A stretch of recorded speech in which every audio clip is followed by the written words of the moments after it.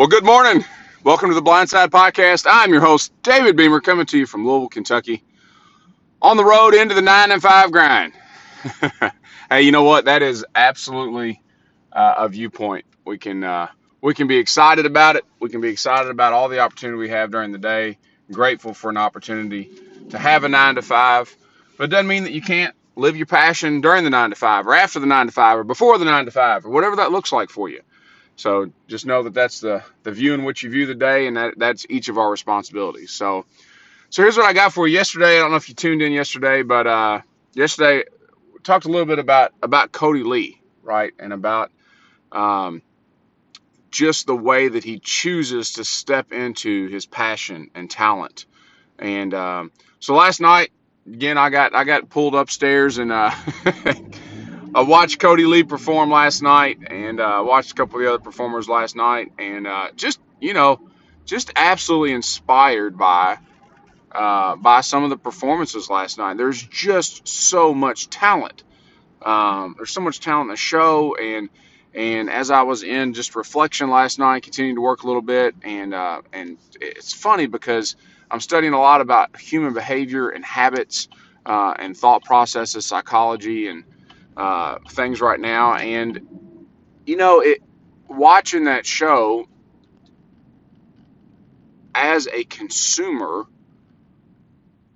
it's really difficult not to be inspired, right? And I got to thinking about what is that, you know, like the feeling that I was feeling last night after watching it and watching him win, and just being in the moment, and allowing those emotions to come up, and you feel happy, and you're proud for his accomplishment, and for the accomplishment of the other folks that were there, and knowing the adversity and things that they've overcome in order to be there, and just the challenges and the struggles and how hard it is, and the reality of them probably sleeping in their cars, and like all of the things that led up to that moment.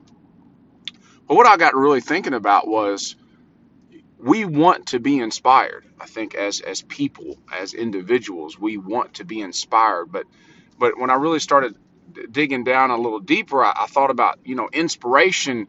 Inspiration feels like being pulled, right? Being pulled to something bigger than ourselves, being pulled towards something that we admire, being pulled towards something um, that we might look to, and it causes us to look internally on, hey, what are we capable of? What are we overlooking? What are we not stepping into? What should we be doing differently? And that conversation, if you're leading people, if you're oh, we're all leading people, whether it's our family or whether it's ourselves, is that consideration of, people want to be inspired. People want to be, I use the term motivated really loosely because it's so different for all of us, but how do we do that to those that we're responsible for leading, for those that are under our care and protection? And a whole lot of it for me last night, as I was writing some of these notes down and just reflecting back and journaling, was, you know, people want to be known. They want their story to be known. They want an opportunity. They want you to know them as individuals so that you can see what their potential is.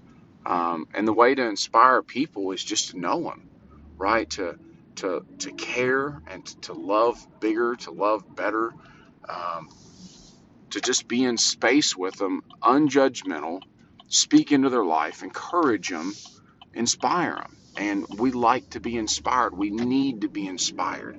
Um, a large part for a lot of folks is fear. It's a large part for myself. And there's a lot of comments yesterday that came in, and some private messages that came in about how much fear um, just holds us back. And the reality is, and I mean, and it's true in so many scientific studies, like all the things that I'm studying. The reality is, the fear is manifested in our mind, and that there's the things that we believe that we're scared of very seldomly, almost never actually come to reality. There's somebody else's story. There's something else that we witnessed somewhere else, and it's never happened to us, and the chances of it happening to us are slim to none. And so today, as you reflect back, I just ask, one, who are you responsible for leading, and how do you pour into them? How do you inspire them? And then secondly, when you look at your own life, look at the things, write down, like get it out of your head, get it out of your heart, and put it in black and white, put it pen to paper, write down those fears.